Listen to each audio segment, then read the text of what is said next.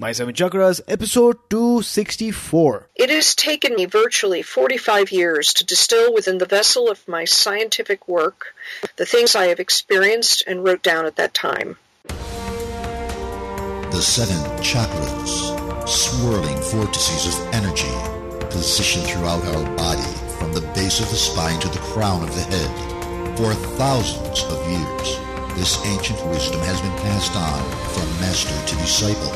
What are the functions of these energy centers? And could these chakras help you unlock your destiny and find your true purpose? Welcome to My Seven Chakras. And now, your host, Aditya Jai Kumar. What's up, Action Tribe? AJ here, host and founder of My Seven Chakras, the show where we provide you ancient wisdom, inspiring stories, and action steps that will help you transform your life. So, if you're new to our show, then I want to give you a warm welcome. Now, before we actually begin today's episode, I've got a couple of announcements to make. Firstly, over the years, many of you have reached out wanting to support our show in some way, right? So, recently I started a Patreon page for people who would like to support our movement. Visit my7chakras.com/Patreon. That's my7chakras.com/Patreon. And for those of you who don't know what Patreon is, it's a platform that allows you to donate a small amount each month to support the expenses that go into creating this podcast, which are a lot, such as podcast production, graphics, and equipment. And this way, I'm able to provide you more number of episodes, higher quality content, and life-changing advice at your fingertips. Now, to learn more, go to my7chakras.com/Patreon, and you can get started for as little as $7. Also, if you haven't already downloaded our reading list that's based on books that have been recommended on our show, then make sure you go to my7chakras.com/reading list. Once again, to access this free downloadable PDF document, visit my7chakras.com/reading list. And with that out of the way, it's now time to bring you our special guest for today, Rachel Mann. So Rachel, are you ready to inspire? Oh, absolutely. All of my work is about inspiring people to harness their natural abundance, their authentic power, their soul force, and their spiritual sovereignty. So I am ready. Great. So Rachel Mann is a shamanic healer and spiritual teacher whose work combines the wisdom traditions of Native American spirituality, Buddhism, shamanism, and depth psychology.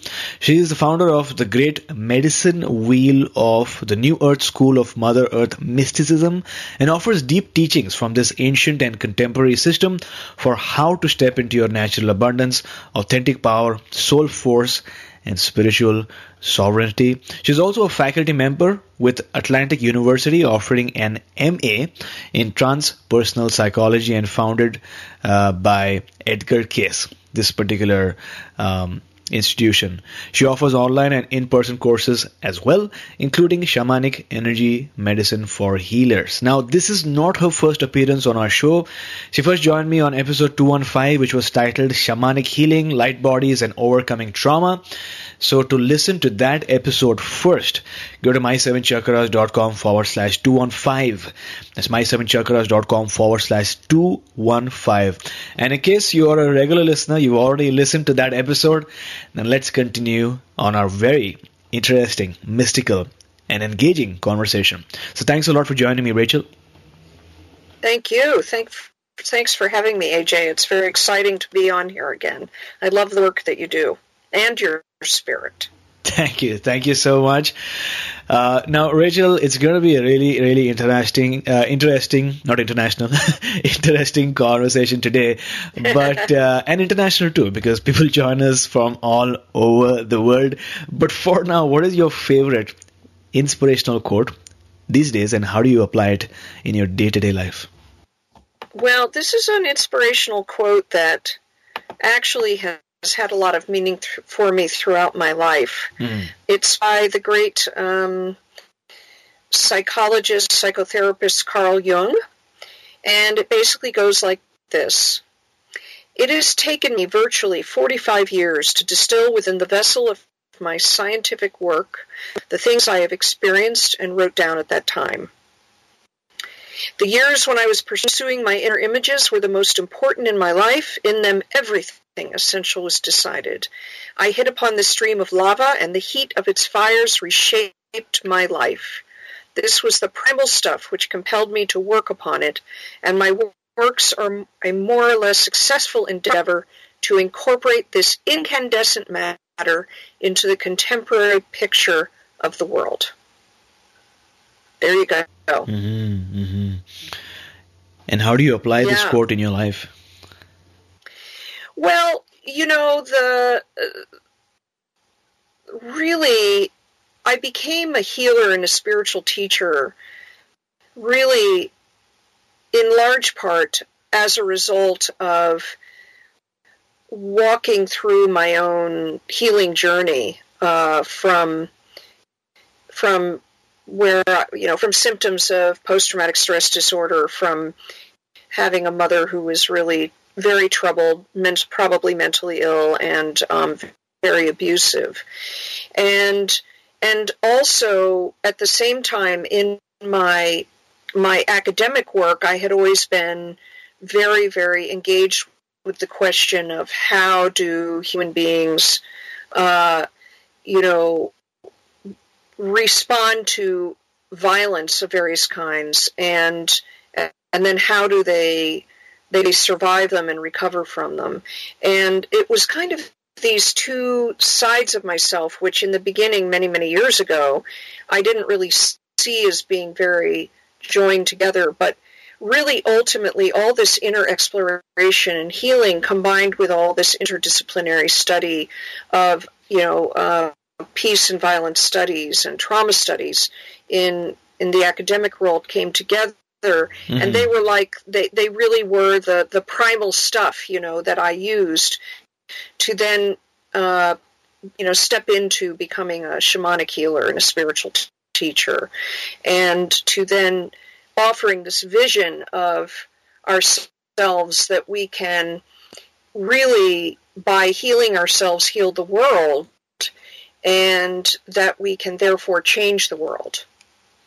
Yeah, so that's how it's important to me. Got it.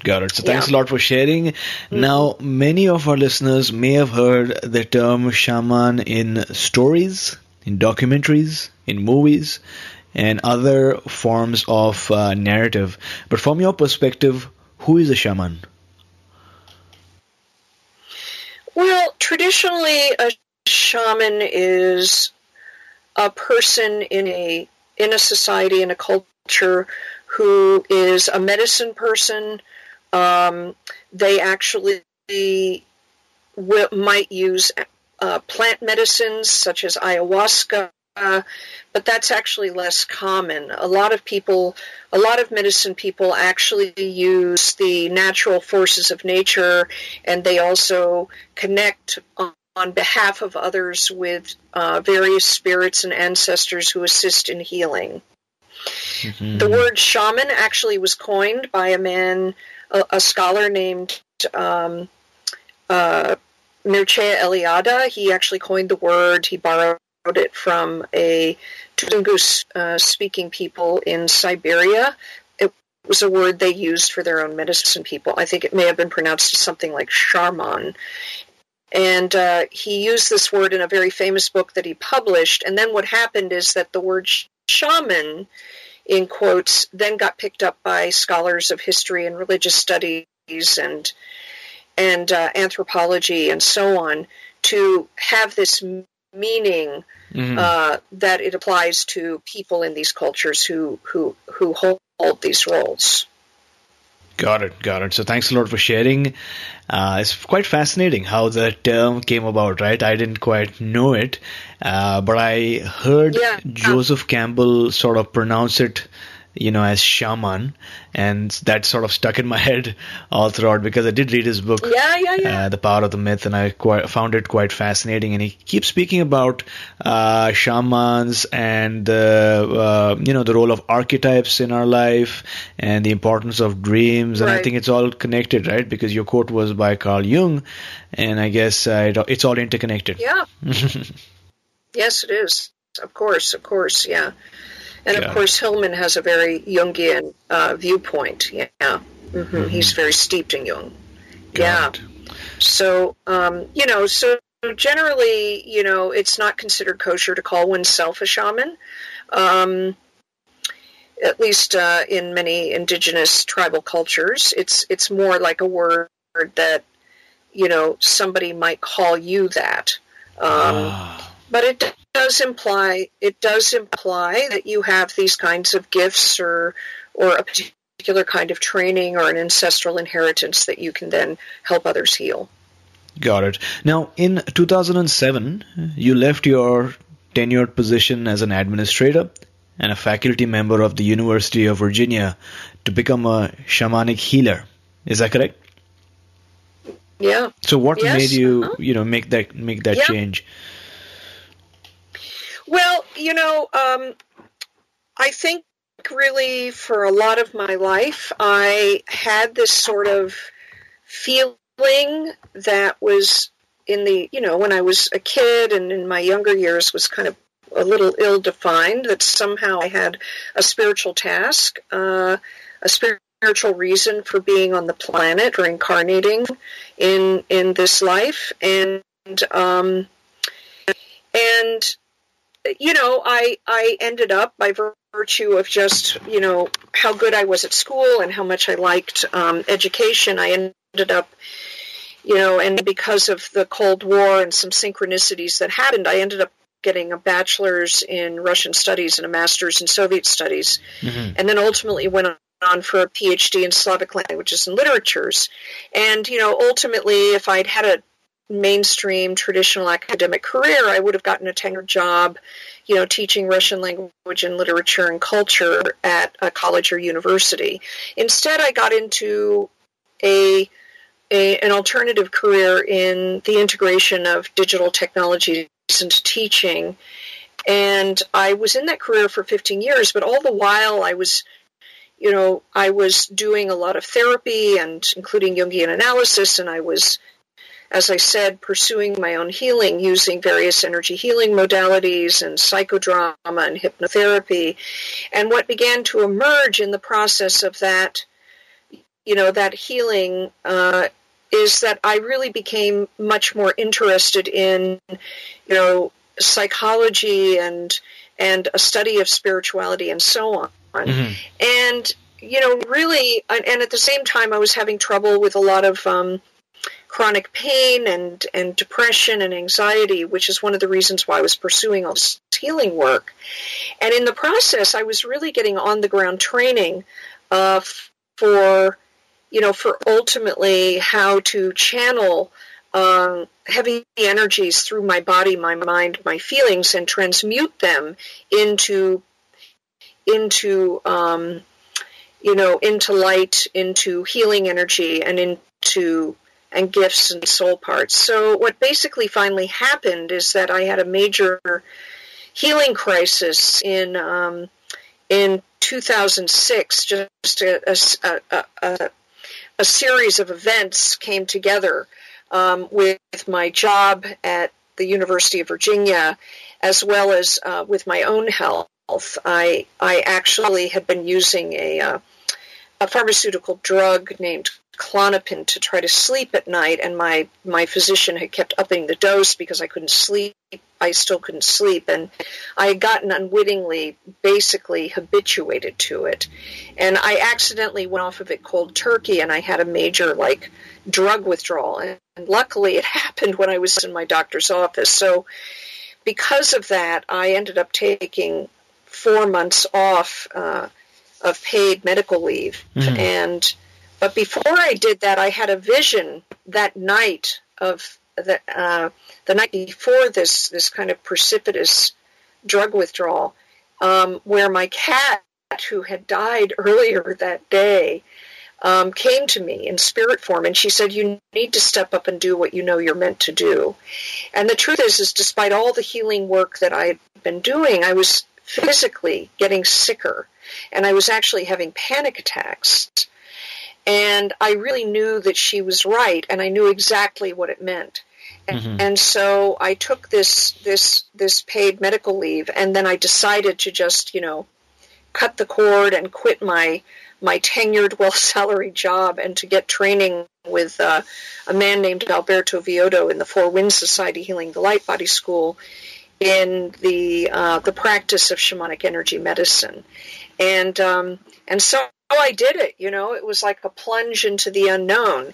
And, lo and behold, a lot of my symptoms of pain and panic attacks stopped. So this is actually what happened to me is not dissimilar to what many shamans around the world and many cultures report, that they come to some kind of they might have some kind of big health crisis, maybe even be in a coma, and the spirits come to them and say, you've got to do what you're supposed to do, or you're going to get sicker and die younger, which is what my beloved cat Bee told me. So Bee was just like the vehicle, for the spirits to really reach me so that I could hear the message. And so that's what I did, and I've never looked back. It was one of the best decisions of my life. It hasn't been altogether, easy, to start fresh from scratch at the age of 45, and build my own work and business in the world. But I definitely am doing what I meant to do. Got it. So thanks a lot for sharing. I mean, it's just another reminder that when the universe has a plan for you, it will do whatever it takes in order to remind you and to ensure that you're able to notice and to be able to see that path that is chosen for you that you need to now embark on. So in your case, it was the healing crisis, it was the interactions that you and the people that you came across, and it was also your cat who in another dimension after death even came to you and said that, you know what, you need to do what you have to do. And very interestingly, you experienced a healing after you took those steps and that difficult decision. Now, what are some topics that fall under shamanic studies? Oh, what are some topics? Well, I mean, I can speak more to the topics that I myself teach. Sure. So as you shared, I founded the Great Medicine Wheel School of Mother Earth Mysticism, and what I did is I integrated these several streams in my life, which included shamanism in the West and Buddhism, particularly Vipassana Buddhism, which I've also studied very deeply for really all of my adult life, and Native American spirituality. I started studying with my teacher, my Cherokee teacher, the Venerable Dani Oahu, about almost 30 years ago, and then also depth psychology. And so I call it the School of Mother Earth Mysticism because I really fundamentally think that shamanism is a mystical path.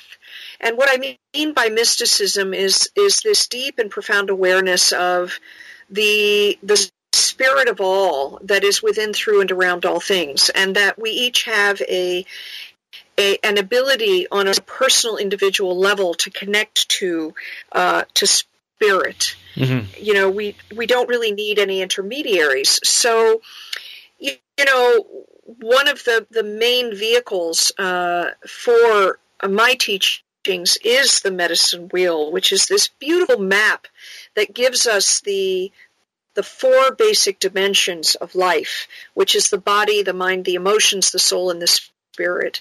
And the medicine wheel is like a map through mother life. And it's a map from, where we incorporate the truth that we came to incarnate in physical form in order to have this beautiful experience. And so that our soul, on a soul level, our soul wants us to actually, have certain experiences and fulfill some sort of purpose. And so we have this map where, we live in the body and the physical. And so shamanism is really also about engaging fully with Mother Earth and our physical life, because we recognize that that spirituality is not something that, that's something other than physical life in the body, that spiritual life is about being in the body. Mm-hmm. So in these teachings, we learn how to walk in the physical and feel the presence of spirit in everything, and then to look for the signs and synchronicities, as you mentioned, in the outer world and in nature. And we also then go down into, our deep self, which shamanism calls the lower world, or our subconscious, in order to befriend our shadow. Yes. And to meet the wounds within us. And then we find the soul's purpose and harness our highest destiny, and then we step into our spiritual sovereignty, because ultimately shamanism is all about the fact that we have free will and we can co-create with spirit the life that we wish to dream into being in the future. So these are kind of the four basic principles of the work that I do in my own life and that I teach, and that is really common to shamanism as it's taught in the Western world, although the maps may be slightly different. Got it. So thanks a lot for sharing. Now, I love that you explained it that way, because I think deep down, each of us is familiar with that notion or that feeling that there's more to life than what we're currently experiencing, right? And that there is this journey that you need to take in life that goes beyond the familiar into the unfamiliar, into the darkness, like you said, and to befriend that darkness, and that whether we're going physically to a place or whether we're going deep down within our subconscious mind, and to uncover for ourselves and bring that truth back to us, and then in the process become a transformed human being, right? Yeah, you've put it really, really well. You've summarized it really well, AJ. Mm-hmm. Got it. Now, I think. Please go ahead. No. I think that really hits the that hits it on the head. So no. You go on. Nice. Just to continue with what we were discussing, I wanted to talk a bit about the shamanic journey. What exactly is this journey? Maybe if you could touch on also what happens during this event, and where do you journey to? Yeah. Well, shamanic journeying is a very basic practice, common to shamanic traditions, particularly in the West. And I always make a distinction between Western shamanism and the practices of medicine ways among native cultures, only because I can only speak for what I know in my context, in what I've learned from my teachers. And I am a woman, born into Western civilization, and have therefore my own experiences in my society and my culture. So shamanism, means something to people who are looking for people like me, for instance, if they want to find somebody who's a shamanic healer.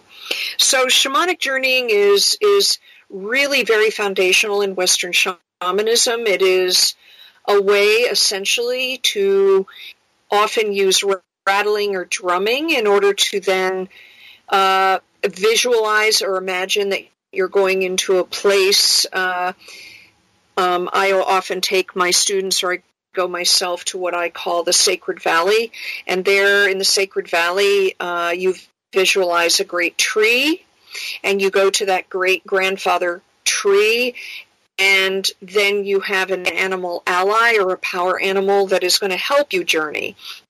And that journey may be into the lower world, which, as we've said earlier, is into the subconscious, or it could be to the upper worlds, which might be referred to as the superconscious. But the lower world is really imagistically into the body of Mother Earth, and down into the darkness, or to what's unseen in the darkness. So it mirrors the fact that what's in our inner self is not necessarily always showing out in the light of day. Or we travel to the upper worlds, where we go to meet our higher self or our soul. We can go to the upper worlds to find our true purpose and our highest destiny, to, meet angelic beings or our guides and, our spiritual guides and teachers, all of these folks. And we can also actually journey in the middle world, but in my tradition, as I've been taught, mostly we travel to the lower world and the upper world. And what can happen as a result of journeying, as you're led by the animal, the power animal that takes you there, is that not only are you shown deep truth and wisdom about whatever it is you're journeying about, so you can set an intention like, please show me what I need to know that's going to help me break through this block or this healing crisis I'm in, right? Mm-hmm. Or you journey with the intent to go to the upper world to see what your highest destiny is and to kind of pull the energy core of that highest destiny into yourself. And so you're given wisdom. You might feel things, see things, sense things, hear things, or just know things. And it's very different for different people. And then that's actually medicine that you bring back with you from the journey. And when you work on the level of journeying, it's an incredibly powerful way to shift things inside of you. It's much quicker and more impactful than like months or years of talk therapy. So that's what a journey is. Got it. Yeah. I love your explanation. You mentioned that we go to this sacred valley where there's a great tree and then you need an animal ally, right, who is going to go along with you as a guide to either the upper world or the lower world.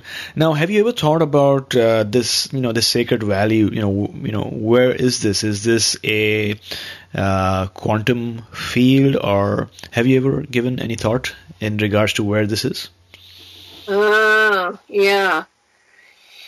Well, I'm not very apt to use scientific terms, although, sometimes I think, I should dig more deeply into that arena so that I can map this process that's so important to me in my spiritual journey to, the emerging understandings in science. But, from the point of view, the shamanic point of view, is that we live in a holographic, multidimensional, in holographic, multidimensional multiverses. It's like, all of everything is just consciousness, and consciousness seeks experience and seeks expression. Yeah. And so, we might say that going to the sacred valley is an act of imagination, and maybe it is initially. But in the shamanic sense, what we know is that anything that we visualize then is created in form in this holographic matrix of reality. And so it is a place that actually we do go to. And in theory, if there are hundreds of thousands of people around the world doing shamanic journeys to the sacred valley, we are actually together, molding and creating that world, and it becomes a dimension that we can access for personal exploration and insight and growth. Yeah. Oh, absolutely. So I see it as... Go ahead, please go ahead. This is a very interesting topic for sure. I see it as existing both inside us. In other words, it is everything that's inside is outside, right? So, and of course, in the oneness of creation, there is no inside and outside. But, we also as human beings have to have a map, to find our way through this swirling, ever-expanding, creative matrix of reality, that's always... It's like in Buddhism, it talks about forms arising and forms disappearing, and it's like, everything is being dreamed all at once. Yeah. Mm-hmm. Well, absolutely. And I also like the idea that you said that each and every time somebody is dreaming or imagining the sacred valley or the great tree, with our intention and with our attention, we're actually co-creating this new field, right? And who knows, maybe in the future, we might be actually able to send people on journeys. I don't know. This is just a thought, because it's powerful that we are actually creating such a dimension, so to speak. And also, when you said that our consciousness seeks experience, what came to my mind was a conversation that I heard about when Joseph Campbell also said, right? He said that maybe we're not seeking the meaning of life, but what we're really seeking is the experience of being alive. Right? Because, like you said, consciousness seeks experience, and not just the intellectual understanding of life, but actually to know without a shadow of a doubt what it means to be alive. So thanks a lot for sharing. Now you spoke about the sounds, the various sounds that are involved in a shamanic journey, like drumming and the rattling and maybe the chanting. They play an important role in shamanism, right? So talk to us about the sacred sound and song and how they help in the process. Yeah, well, sacred sound and song is really, really central to my practice. And in fact, in my shamanic healing practice, a very core part of that practice is singing and chanting, rattling and drumming. And this was not something I was really trained to do explicitly, or really not at all when I was studying in the Four Winds Society. It was actually something that came to me as I started my practice.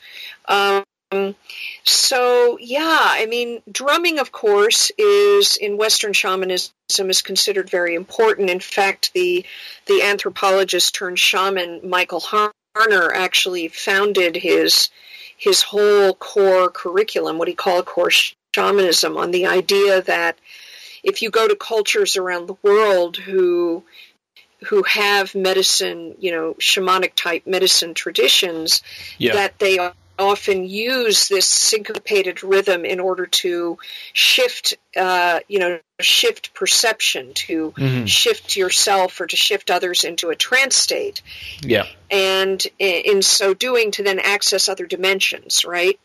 And you can also use a rattle for the same purpose. In my understanding, and then when I was studying directly with Venerable Tahani Oahu, my Cherokee teacher in the 90s, her tradition is filled with beautiful sound and song, and I carried away from that a really deep connection to the Cherokee heart chant. And then what happened is that as I said before, as I started to do my healing work with individuals, I began to feel the impulse to sing the song to them. Yeah. And what it does is it opens up the vibration of the heart. So sound is vibrational. And with chanting, I can do a chant like, hey, I, oh, which is always also from Venerable Tahani, which is calling up the energies of creation, these raw energies, life force, the energies of creation that then are opening up the pathways, the channels within the body, the mind, the feelings, the light garment, the light body, and beginning to help break up the heavy energies. Right. And then, so sound and song is very important in shamanic practice in the West, and I use it fully. Mm-hmm. Yeah, somehow I feel that there are certain, I guess, techniques or certain practices that are used, like sound, which have a very direct effect on our healing, right? Sometimes I guess visualization is difficult for some people, but when it's sound, it's a very natural way for someone to receive healing, as well as scents, right? Scents and aromas, and then you have essential oils, and people are able to experience healing that way. Yes. And light also, right? These days they say that they've got different types of light, and they, I guess, point the light at different chakras within your body, light healing, and that works as well. Yeah, of course. Now, in my practice, yes, I use a lot of scent, white sage, which is very common among Native North Americans, and Palo Santo from from a tree in the Andes of Peru. It's a very sweet incense. And light comes in the sense of that light will come in. As I say the prayers over the client, I'm calling in light from the different dimensions. Yeah. So definitely light, scent, sound, song. Oh, yeah. What I love about shamanic practice is you can draw all these different tools in. And I also, these are things that are not just used in healing, but in ceremony. Yes. And, in ceremony, which I do a lot of, we do a lot of earth-based ceremony in my classes, and, we also dance. We dance in an earth wheel that we have built out of stones on the earth, an earth medicine wheel. And so between movement, dancing and song and chanting and drumming and prayer, we open up this incredible container of light where all the beings from other dimensions and other worlds, can interact with us and help us shift and transform our energy. And where the raw transformational energy of Mother Earth can then be called upon and pour into us even more fully and really shift things for us both individually as well as for the group and the community. Yeah. So it's all really, really important. Yeah. Right. I like that you mentioned dance, because I was having a conversation a few weeks back with someone who does sound healing using the didgeridoo. The instrument that they tend to use. Oh, yeah. Many places across the world, especially Australia. And, he does, he does healing work with especially people in the West and people in cities, and helps them heal using sound. But when I asked him about the people, the Aborigines or the native people of Australia, he mentioned that, healing, the concept of healing, is foreign to them, because to them, the instrument is part of their life. And to them, life itself is a dance, right? And so there's no instance where they have to go and heal, because life is a dance. There are ups and downs, and there's a season for everything, and they know it intuitively, and they just let themselves be guided into this, mystical dance. Yeah. I definitely resonate to that. I mean, and yet the truth is that it calls to mind the story that a colleague of mine who wrote a couple of books about his friendship with a Paco, or a medicine man from the Caro people in the Andes in Peru. And he said that when this man, Sebastian, came down from the Andes for the first time and walked in, the very congested and busy city of Cusco, he walked around and he was shocked, because he said all these people are walking around like the living dead. And that if they, and that they might need, dozens or hundreds of soul retrievals before they could really be back in balance. So in the Andean spiritual tradition, they talk about balance, and they see it as a dance between shadow and light. And, so I think that definitely I can only imagine, because I'm not indigenous, that when human beings more commonly lived close to Mother Earth and had that deep connection, that healing, it wasn't so much that you needed to heal. It was like, yes, the stages and cycles of life, and you move in and out. Whereas I think in the Western world, in the westernized world, there's been so much damage done, back through the generations, and even so much damage to the earth itself, that in fact we do have to talk about healing, because many of us are walking around, the walking wounded, or the walking dead and the walking wounded, and aren't even aware, that the wounds of their ancestors in the past are causing all this disruption in their outer life. Yeah. Right, and I love that you hit on this topic, because that was exactly my next question, which is transgenerational healing. What's the significance of it? And, if you could talk a bit more about that. Yeah, well, transgenerational healing is a topic that's very close to my heart, mostly because, in part because of my lifelong interest in and in, why violence happens, how it happens, and how it impacts us. And because of my own healing journey, so when I went to my first energy healer back in about 1994, 3 or 4, and she put me on her table and just started, lightly, kind of running her hands along the surface of her body, or maybe just lightly touching my body. And I went into this very deep trance very quickly, and I was experiencing the death of a holy warrior on a field of battle in the Middle Ages. And, essentially under her guidance and with my own active imagination, I engaged with his consciousness.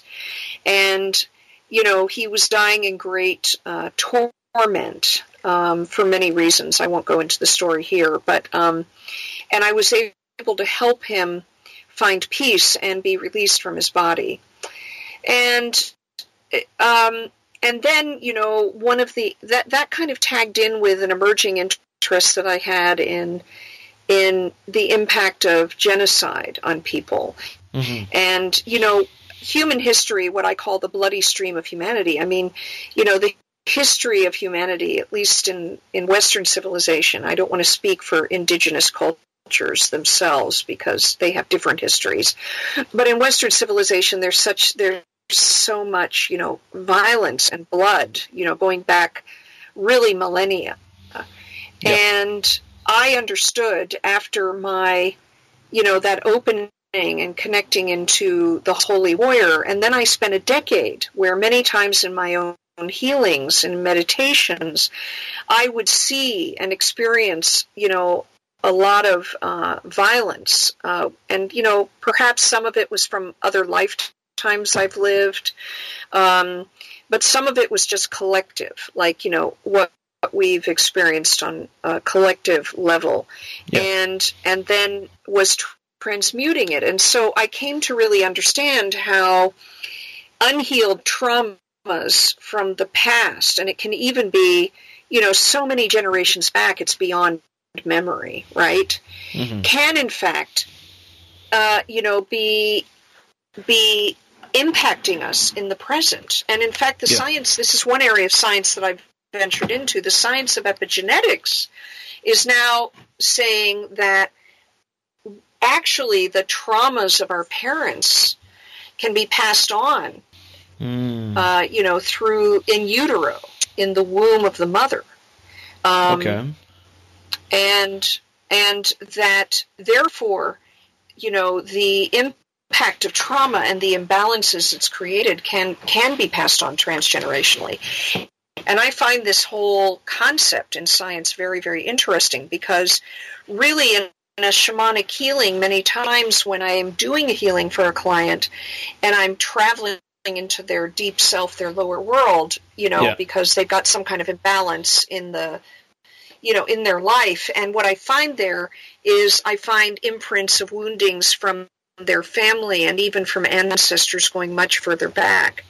And sometimes even from humanity as a whole.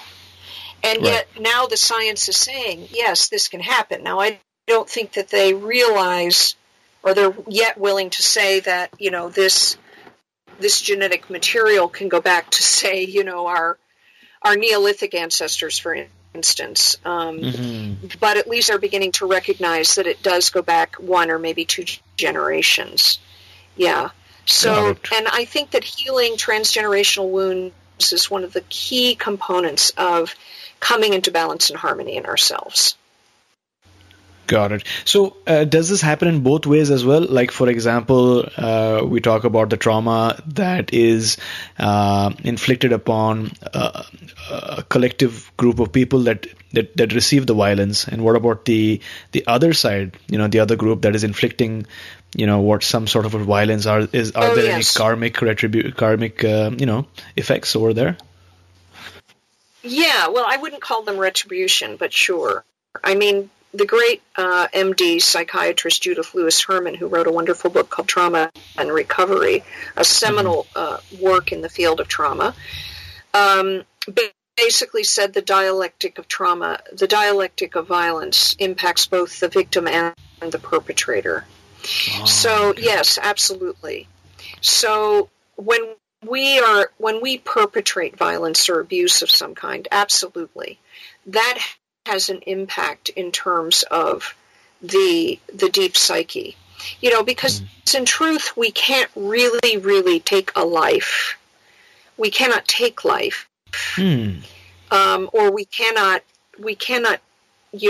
do harm without it having some implications for us in our soul's journey and our personal journey in a particular lifetime.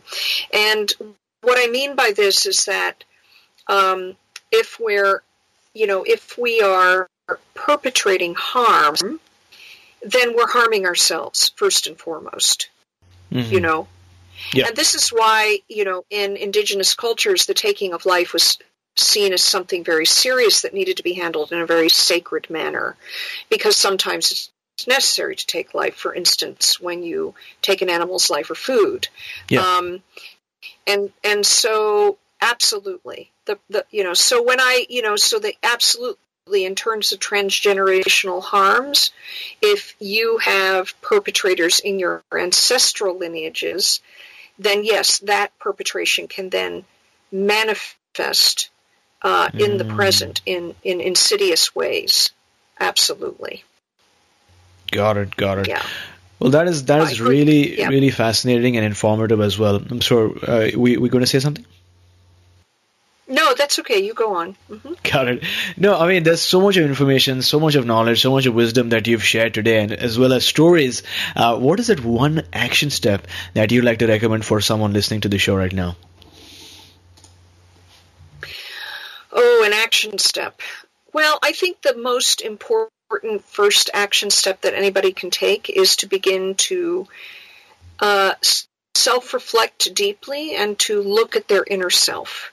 I just think self-reflection and being willing to look into oneself to see all the goodness as well as all the weaknesses, all the strengths, all the challenges, I think that's really a first step towards becoming a real human being. And what I mean by a real human being is somebody who is awake, alive, conscious, who is not walking around, unconsciously and therefore, just in habitual routines and perhaps even doing harm to themselves and others, in subtle or overt ways. So, yeah, I think the action step is to self-reflect, be willing to look at what's inside.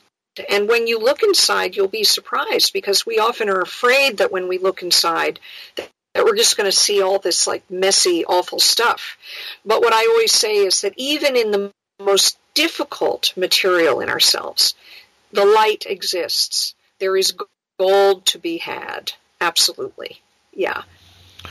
So Action Tribe, to read the entire show notes for today's episode, including the inspirational quote, certain nuggets of wisdom that were shared that you may not have been able to capture right away, and the book recommendation, which is coming up soon. For all of that good stuff, go to my7chakras.com/264. That's my7chakras.com/264, which is the number of today's episode. Action Tribe, as we begin a new year, let me ask you, how would your life change if you started listening to books? Would that make you a better leader, a more conscious being, or maybe inspire you to start something new? Honestly, there's never been a better time to start listening on Audible. Audible has the largest selection of audiobooks on the planet, and now Audible members get more than ever before. Each month, they get 3 titles of their choice, 1 audiobook, 2 Audible originals, and fitness programs that they can't get anywhere else. You'll also enjoy easy audiobook exchanges, rollover credits, and an audiobook library that you can keep forever, even if you cancel. In fact, I'm currently re-listening to this amazing book called Dreams of Awakening by Charlie Morley. So if you're even mildly interested in the art of lucid dreaming and Tibetan dream yoga, then you must download this book on Audible. Get started with a 30-day trial when you go to audible.com/actiontribe or text Action Tribe to 500 and listen for a change. Once again, go to audible.com/actiontribe or text Action Tribe to 500. That's audible, audible.com/Action Tribe or text Action Tribe to 500. God grant me the serenity to accept the things I cannot change, the courage to change the things I can, and the wisdom to know the difference. This is an amazing quote by Reinhold Niebuhr. Action Tribe, here's what I found. Not everything is under our control. There are many things happening in the world right now that are not within your immediate control. And feeling that you can change everything just by yourself in a defined period of time can lead to a lot of stress and overwhelm. And you don't want that. Instead, realize that there are many things around that are within your control. Focus on taking action on those things and remember to know when to let go. And remember, no matter how hard the situation is currently, that you have the power to overcome this and come out victorious. So Rachel, talk to us about going through a major life challenge. Maybe one particular challenge that you have experienced and how did you overcome it? Yeah, well,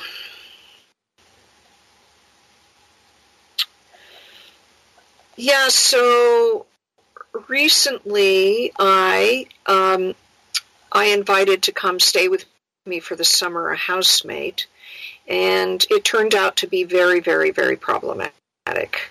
And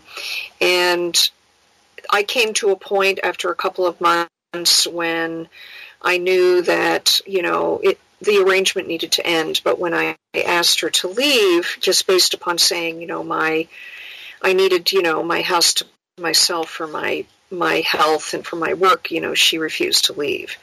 And so then I had to kind of, become a little more forthright and to try to get her to leave, and she still refused. So as a result of this, because of the tension in the household, I decided to just, leave for a month, because I gave her a month's notice, which is what the law required, and, to go and stay with friends and travel. And, needless to say, even though I was spending good time with friends and having some fun, it was also really hard, to be out of my home for a whole month, and especially, not under the best of circumstances. So, so what I did is I really reached for my tools. I did my grounding meditations that I teach in my classes. I did prayer work. I have a mesa or a medicine bundle, and there are certain things that you can do with a mesa or medicine bundle by throwing the stones in the mesa to shift the energies. I went and danced in the earth wheel to kind of shake off, my anger and frustration and stress and so in any healing crisis I have, I have so many rich and powerful tools in my medicine basket that I can use to keep myself balanced and to, as I said, clear or shake off, heavy patterns in thought and emotions. And, ultimately what happened is that she finally left, after a month when I asked her to, and I was able to come home. And of course, then I stepped up to do kind of my inner reflection of what was the meaning of this, what is it, how is it that I created this, were my actions towards her in balance or not, and what was the lesson in this for me, so that I would, maybe in the future, notice the red flags or something, sooner, right? And so I think that really in life, we go along in life, and as you said, not everything is within our control, but and sometimes I think our soul orchestrates certain experiences so that we really get the point, like, oh yeah, it's like, maybe I really don't need to have anybody living with me, maybe I really need to be in my spiritual sovereignty and in my own space and in my own, my own truth, Yep. And so I think that basically that's kind of a story of how I worked with the system and the tools that I have in my own medicine basket to get me through something that was, stressful. Yeah. Wonderful. Well, that's a really, really inspiring story that you shared based off your experience, and I'm sure many of our listeners listening right now are able to relate back to a time when they came across a difficult situation, and oftentimes, and in most cases, the biggest challenges are interpersonal relationships, right? Our relationships form a major part of our life, and they can either be a cause of great happiness and fulfillment, or they can be a cause of challenge and stress and overwhelm. And actually, relationships is exactly what I'm going to speak about in my next interview today. But this is such a great topic, to talk about. And Action Tribe, I hope you're enjoying today's session as much as I am. The more conversations I have and the more experiences I have, I'm finding that you can't explain spirituality. You can try, but there's nothing quite like having an experience for yourself, because to me, a spiritual experience is a very personal experience that goes beyond words. And the reason for this is that when we try to explain something, we're using our logical mind to use the right words and to paint the right picture that would, I guess, attempt to communicate the experience. However, something that's very hard to convey through words is the language of the heart. And that is what you have when you have a truly spiritual experience, right? We're connecting more with the power of the heart and less with the faculties of the mind. And no matter how small or big that experience might be, these personal encounters provide us with a deeper sense of meaning of life. And just like David Steindl Rast once put, the eyes only see light, the ears only hear sound, but a listening heart perceives meaning. Right? So think about that for a couple of seconds, because your heart is way more than a pumping organ. It is actually the center of the universe within yourself. And as we are learning, the universe within yourself is just a mirror image of the universe around you. And with that, we are now at the last but very important round for today, the wisdom round.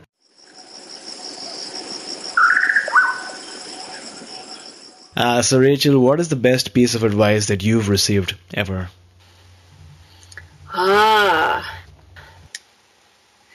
The best piece of advice, I would say, or the best words of wisdom, are from one of my teachers, and Deborah Ray, and a woman I go to sometimes for energy healing work. And, one of the things that I've found in my healing journey is that, while definitely it is true that I've healed a lot in myself. I mean, I wouldn't be sitting here doing this interview with you and doing the work that I'm doing if I hadn't healed a lot of the trauma, from that, that was caused by, my relationship with my mother. But, it is also true that it's like, the spiral, the onion, we're peeling away the layers of the onion. And as we do that in our journey, I see ourselves as getting more and more closer to, we're getting more refined and closer to the essence. So there's actually two words of wisdom that I want to offer. So one of the things that Deborah has said to me is that, it's important to remember that no matter how much we've worked on our healing and transforming our wounds, that sometimes when we get under conditions of stress, that kind of, there might be some areas of vulnerability in us, that are kind of there. It's sort of like the wound heals and it is healed over, but it's sort of like if you injure your knee, right? And then your knee heals, but you find yourself kind of banging your knee, over and over again, right? And that we have to have compassion for ourselves because, and that each time that happens, that something gets stimulated in us, it is an opportunity to change. And the other words of wisdom come from the Cherokee teacher Black Bear, who lived 350 years ago, and who was channeled by one of my colleagues and teachers, Christopher Beaver, and one of my dear friends, Sue Wolf, is a student of Black Bear's and also teaches his shamanic system. And apparently Black Bear said, I heard him say this in an audio recording when Christopher was channeling him, that it took him something like 86 years to figure everything out, and then he died 2 years later. And I find that to be very comforting, because it's like, here was this wise and powerful medicine man, who had the power to actually then come through in this time, in the 20th and 21st centuries, through another human being. And, here he was saying, I didn't have it all figured out, and it kind of helps let us off the hook, because I think in our society and in many areas of the world, we're so hard on ourselves, and when we're on a spiritual path, we think like, I should have it all figured out now, and I should be in the light all the time, or in my heart all the time. And what you said about the heart is beautiful. And the truth is that in the dance of mother life, we're going to get knocked off, from time to time. Sometimes from things that are seemingly, at least in the physical world, beyond our control. So it's those two things that I hold on to. Yeah. Got it. Thanks a lot for sharing. Now, if you could turn back time and spend 1 hour with any person, dead or living, who would it be? Oh. And this is a rapid fire round, so it could be quick. I know. I would love actually to have met this Cherokee teacher, Black Bear. I've only just started in the past couple of years to become aware of him through my friend Sue that I mentioned. And I just think that it's, he's amazing and his teachings are amazing. So if I could go back, I would definitely go find him. Wonderful. Now, what is that one thing you do in the morning or in the evening before sleeping that has really improved the quality of your life? Well, I go out with my tea. I live on a beautiful farm called Bliss Point Farm, north of Charlottesville, Virginia, and I go out with my dog and I sit on a chair with my back to the barn and looking out at a beautiful field and a mountain. And I connect with the energy of Mother Earth, and that field changes every day. Sometimes there's things that happen that are awe-inspiring. And then what I do is I relax my mind, I connect to my heart, and I just open up in my awareness, and I send my grounding cord down into the earth. And I bring Mother Love Light, emerald, what I visualize as emerald green and rose pink love light up into my body. And it really, really sets the tone for the day, a tone of groundedness and peace. Yeah. And then, of course, I also will drink my tea. Great. Which wakes me up. If you could... Wonderful. I love tea. I love. I used to drink a lot of tea when I was in India, but these days I'm more used to coffee, and I do add a bit of turmeric actually and honey in my coffee, which I find very tasty as well as beneficial health-wise. Now, if you could recommend one book for our listeners, what would it be? One of my favorite books is by Thomas Males, and it's called Fool's Crow, Wisdom and Power. Fool's Crow was a very, very revered, wise, holy man among the Lakota Sioux people. And Thomas Males basically made friends with him and interviewed him, spoke with him, and what he did is he distilled Fool's Crow's words into this beautiful book, which is basically like a conversation between them.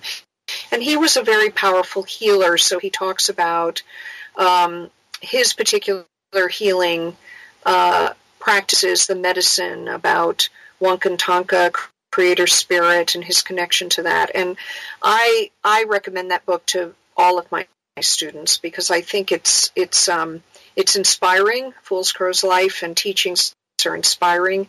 It connects us into an ancient wisdom tradition, indigenous wisdom tradition, and it also illuminates, in a way, the life ways of anyone who steps into the path of being a healer of others. Awesome. So thanks a lot for sharing, Rachel. Action Tribe, if you would like to get this book right away from Amazon, then we've got a special link for you. All you got to do is my7chakras.com/264book. That's my7chakras.com/264book. And you'll go to the Amazon page and you can learn more about the book, Fool's Crow, Wisdom and Power, and you can order one for yourself as well. Now, the other thing is, I know that you guys love our book recommendations a lot, and many of you are learning about Audible, which is basically a company that creates audiobooks. So the same book, but you just listen to, in many cases, the author talking about their story or sharing the wisdom that is contained in the book. And Audible.com is offering Action Tribe one free audiobook download with a free 30-day trial so that you can get to check out their amazing service. And they've got hundreds and thousands of titles to choose from for your iPhone, your Android, or your Kindle. And I don't think this particular book is available, Fool's Crow, Wisdom and Power, but they have many other books. To get your free audiobook today, go to my7chakras.com/free book. Once again, that's my7chakras.com/free book and start listening to your favorite book today. So, Rachel, thank you so much for joining me once again on this second episode. It was really great connecting with you as ever. Before you go, tell us one thing that you're grateful for and how we can find you online.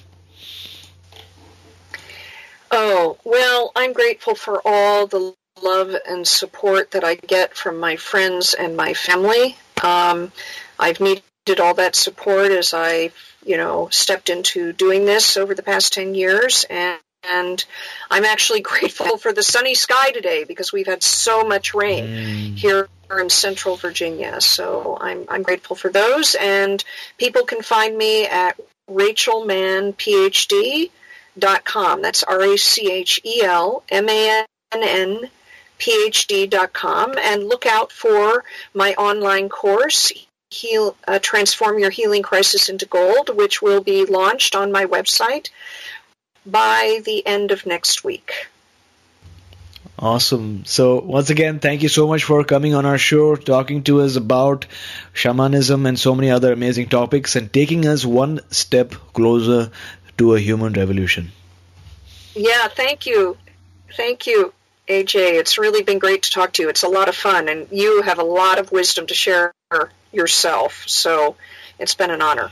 Thank you. And awesome. Thank you, Tribe, for listening. Okay.